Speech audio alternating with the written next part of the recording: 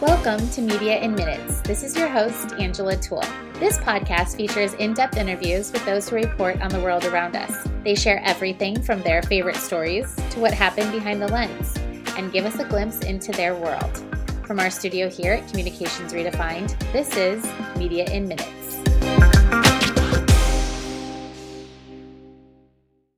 On today's episode, we welcome travel and culture writer Catherine Parker Magyar. In her career as a travel writer, she's driven husky sleighs through Arctic forests and sailed to the heart of the Brazilian Amazon. She's practiced yoga with goats in the Swiss Alps and chased Alaskan king salmon off the shores of Prince of Wales Island.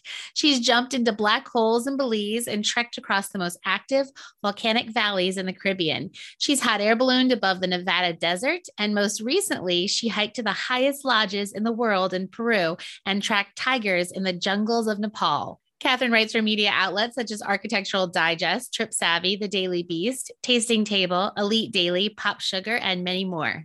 Hello, Catherine. Thank you for talking with us today. Thank you so much for having me. I'm excited.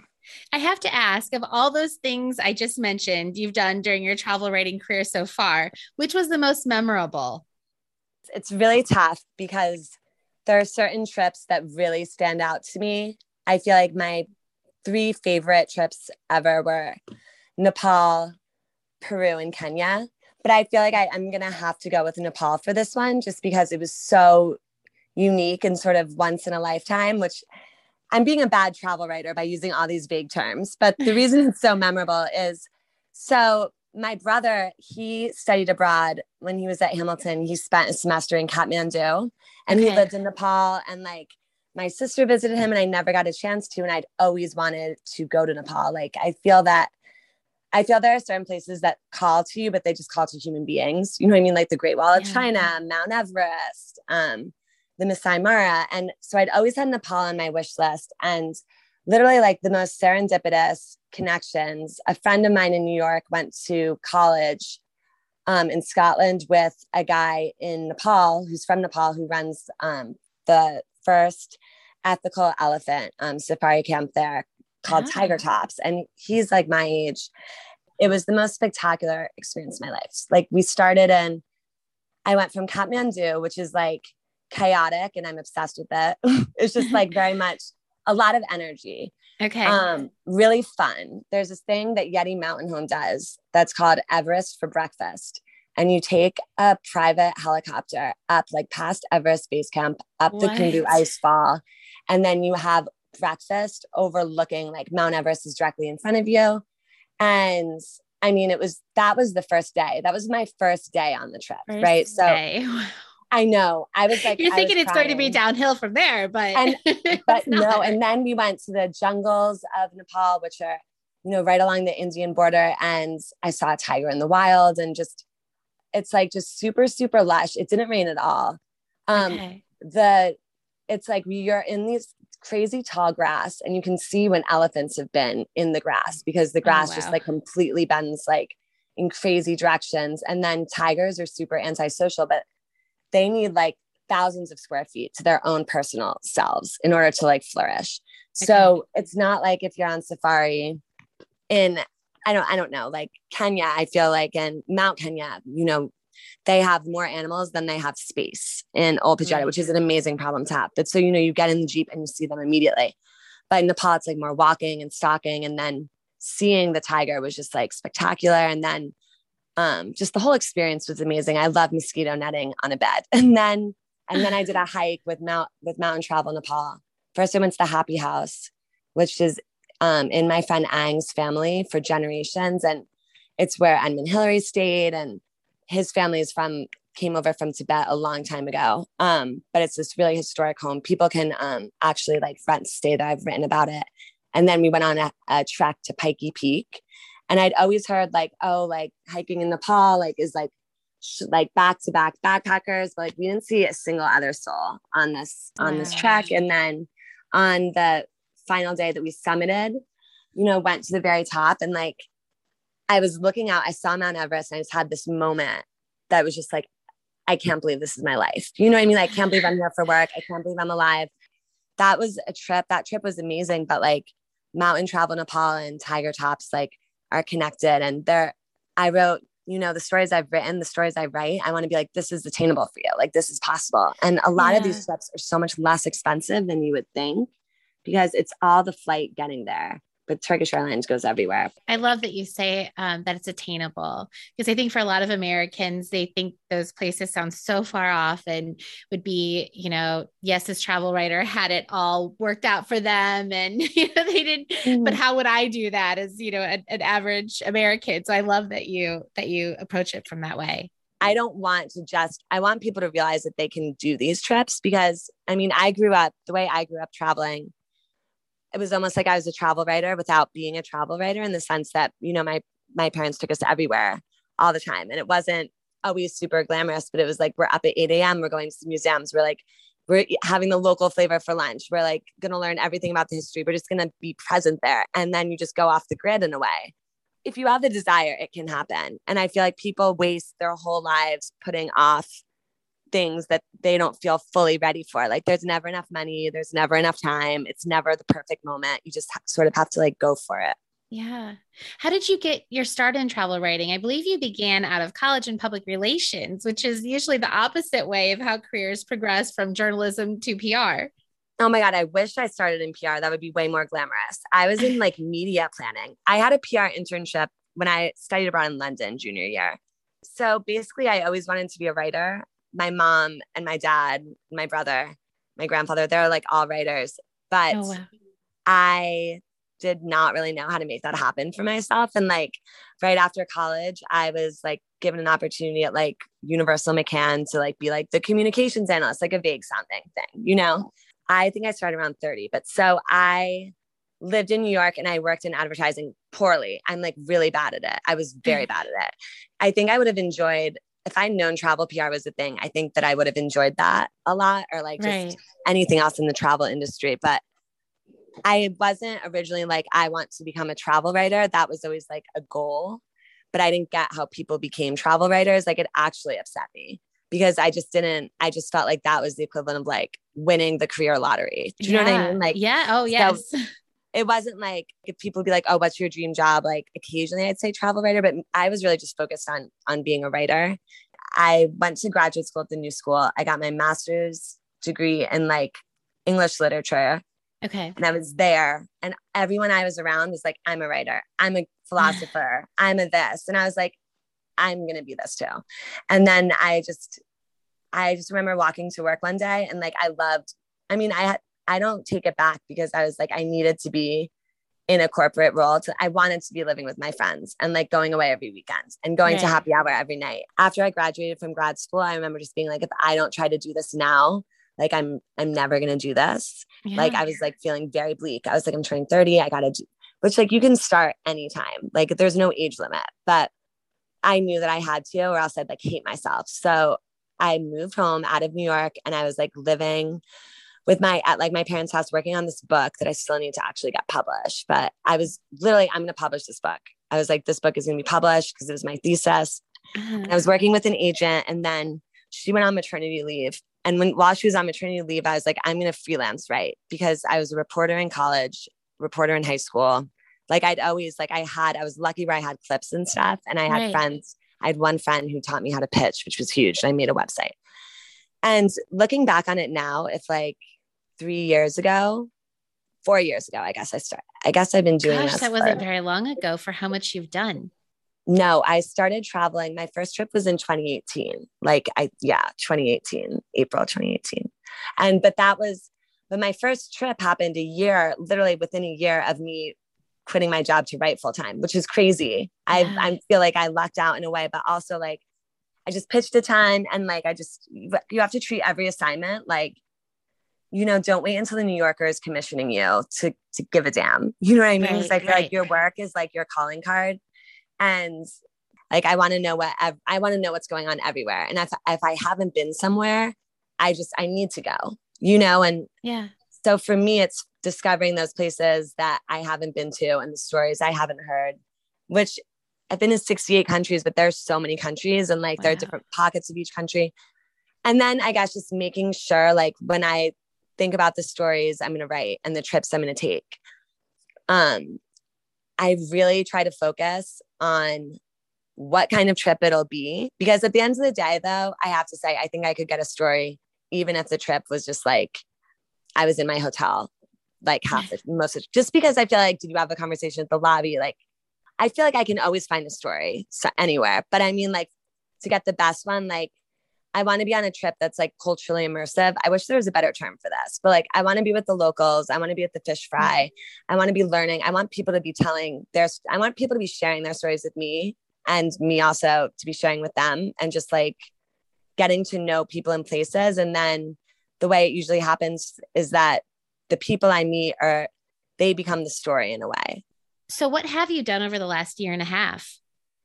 A lot of national parks, road trips, American West, Caribbean. I was based down in Jackson Hole during the pandemic. My family, I grew up going out there. Okay. And I'm moving back to New York, hopefully in the next like month. I'm like in the crazy apartment hunt right now.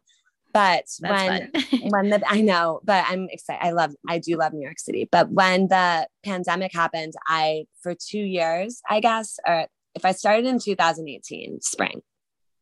And then, so I must have been only traveling for 2 years. That just seems so crazy to me. Like, it doesn't seem like that's true. Do you know what I mean? One of my favorite stories I did actually was for Forbes, like the 10 bucket list trips for the next decade for like the 2020s, LOL, pre-pandemic. But, you know, right, like, that was great.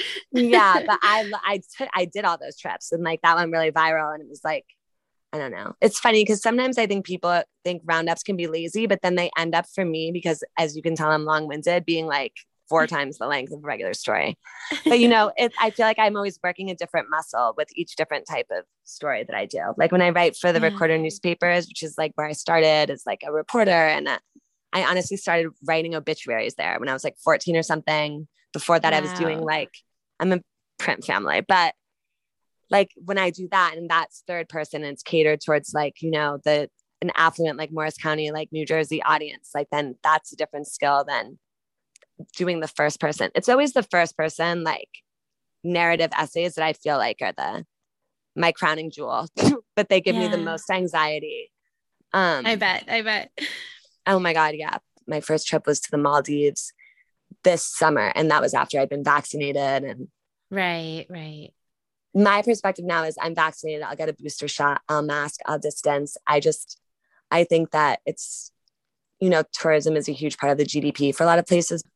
You've said that you're thrilled to be working in an industry that is a force for good in the world, which you've talked a little bit about.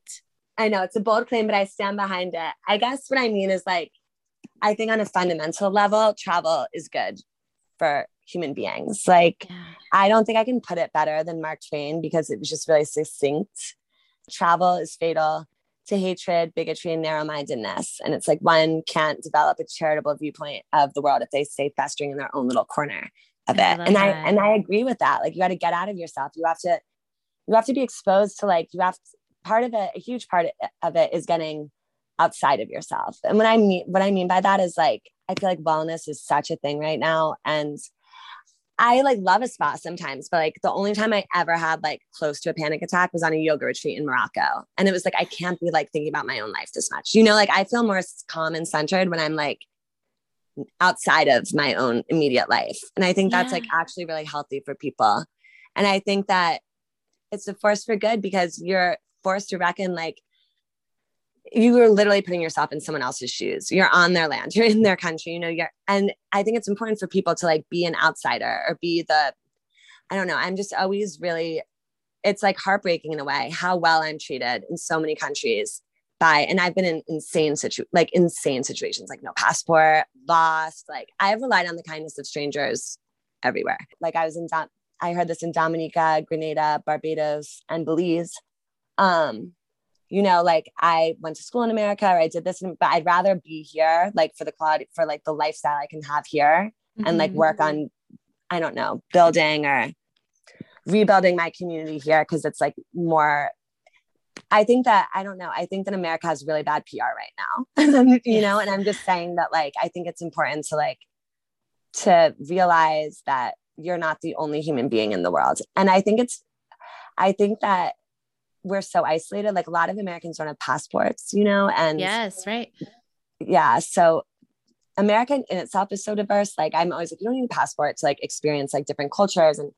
But there is like, I think it's just so healthy for people. And I think travel is a force for good because I've worked with like organizations and tourism bureaus and like groups that are doing demonstrably like good things, not just like benefited communities, but like changed lives. Like my favorite example is Rainbow Mountain in Peru, which I feel everyone knows what it is now.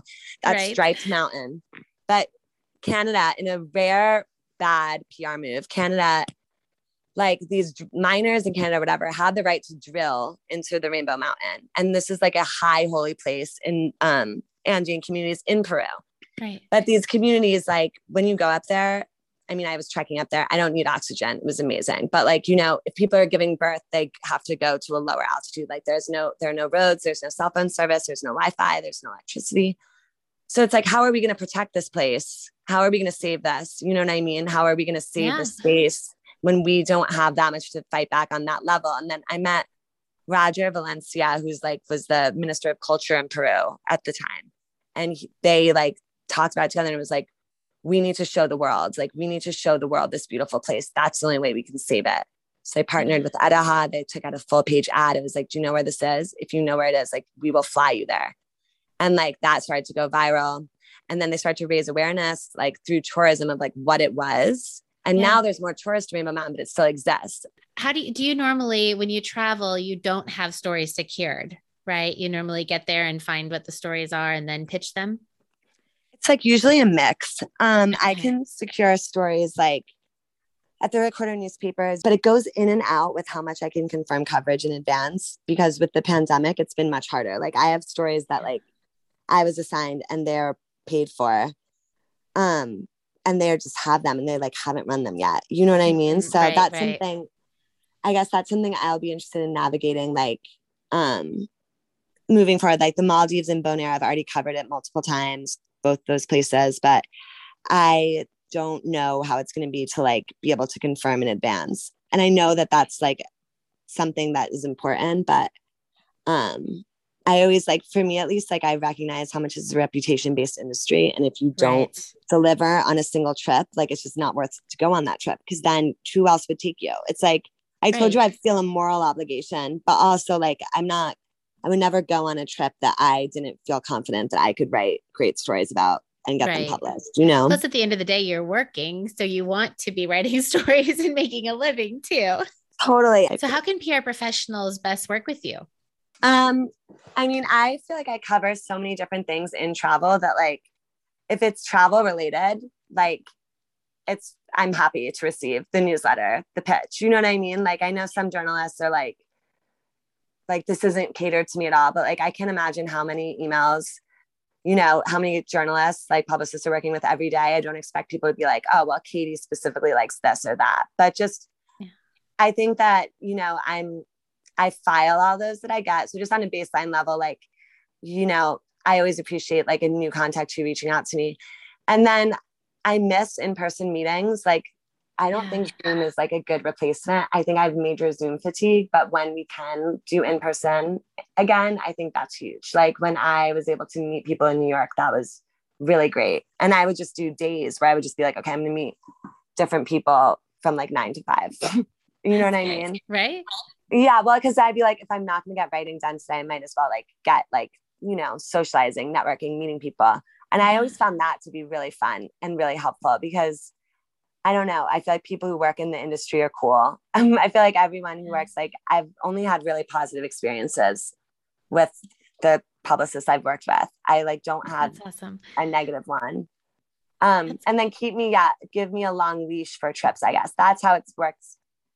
That's for me, is that because when I was traveling full time, I'd be booked out for months. And then like, you know, if you know early, like when the trip's going to be and give me the heads up and stuff, like I always really appreciate that, you know? Yeah. Do you prefer solo trips? I don't know. I think it's a mix. I do. I like both. I think that group trips can be really great for meeting other people. Do you know what I mean? Like in the industry. Whenever I leave a group trip, I feel like I've always got like at least one new, like really good friend. And then 2 or 3 other people that I like wish nothing but the best and hope I got to travel with again, you know, and then I travel with them again. I'm like, oh, I like them. But I think it depends. I think that my favorite type of trip is like, if it's, I guess, an individual plus another writer. Like before the pandemic, a lot of what I would do would be, you know, work with different tourism bureaus and be like, okay, like, do you want 2 for the price of 1? Or do you know what I mean? Or like 3 for people tend to really like that. So you stay in the same room and, you know, we already align on an itinerary. Like Marissa Principe, she covers a lot of conservation stuff, or like Jillian Dara and Todd Plummer and I have been trying to travel together forever. But like Chelsea Davis, like there are just so many great people, great other writers who, like, if we have overlap with our interests, that's always been my favorite thing to do. So I guess that's a mix, but I'm open to all of them. So before we go, I have to ask you what some of your best travel advice is. It's an acronym. CKV is what I claim. I'm like curious, kind, vulnerable. Like ask a million questions. Be nice, which like seems obvious, but like people sometimes just aren't. And when I say be vulnerable, like if you're lost, acknowledge it. I mean, I don't know. I haven't been kidnapped yet, so we'll see. But make fun of yourself. Like, you know how I always just like, I feel like it's the way that you move through the world when you're actually out in the world at large, like really makes a difference. Like, I feel like you get what you give. So if traveling, always something goes wrong, like the flight's delayed, you know, you're like kind of tired. It's never like absolutely perfect. Like you just have to accept that. Right. And don't get mad at the people who are like literally trying to make you happy. That's always like astounding. It's like, this is not the cab driver's fault or the waiter's fault or the hotel. Right. You know what I mean? So, and people, if you're nice to people, they're nice back to you. And if people like to talk about them, we've talked about this, but like, it's really disarming if you ask people questions, you know what I mean? Like, and then just make fun of yourself. Like, I don't know. I feel like it never, maybe because this was never my MO, but like even when I was first starting out, I mean, to now, I'd be like, oh my God, this is my first trip, or I'm so excited about this. Like, I'm excited. I'm enthusiastic. Like, I don't think that it ever like impresses anyone if you're like, I've been here before and my last place was better. Or if you act above it, or if you act like you're so accomplished and like, absolutely, it's almost beneath you to be here. Cause then it's like, number one, that's like a self-canceling phrase because you are here. And then number 2, like, who are you trying to impress? You know what I mean? Like I just think that like, I think maybe when people get shy, they can revert into that. Or if people are nervous or scared, they're in another place. People can not realize the energy they give off, but then you're going to be like up the creek with no paddle. Like, I feel like travel is so much other people being able to make a connection with the person who's like working at the airport desk and is going to let you fly home without a passport. Do you know what I mean? Like that's what it's all about. So yeah, just try to be nice, go to the thing, do the thing you're supposed to do in the place you're supposed to do it. Like if you're in Hawaii, like you should surf at Waikiki Beach. It's like actually surprisingly easy. Or like, do you know what I mean? Like if you're in Lapland, like go to like go on like a reindeer sleigh ride, just do all those things and just lean in and just go for it and book your flight in advance. And then it's really not as expensive. It's crazy. I love it. That's great advice. And you're fantastic. I love working with you. I hope we get to work together lots in the future.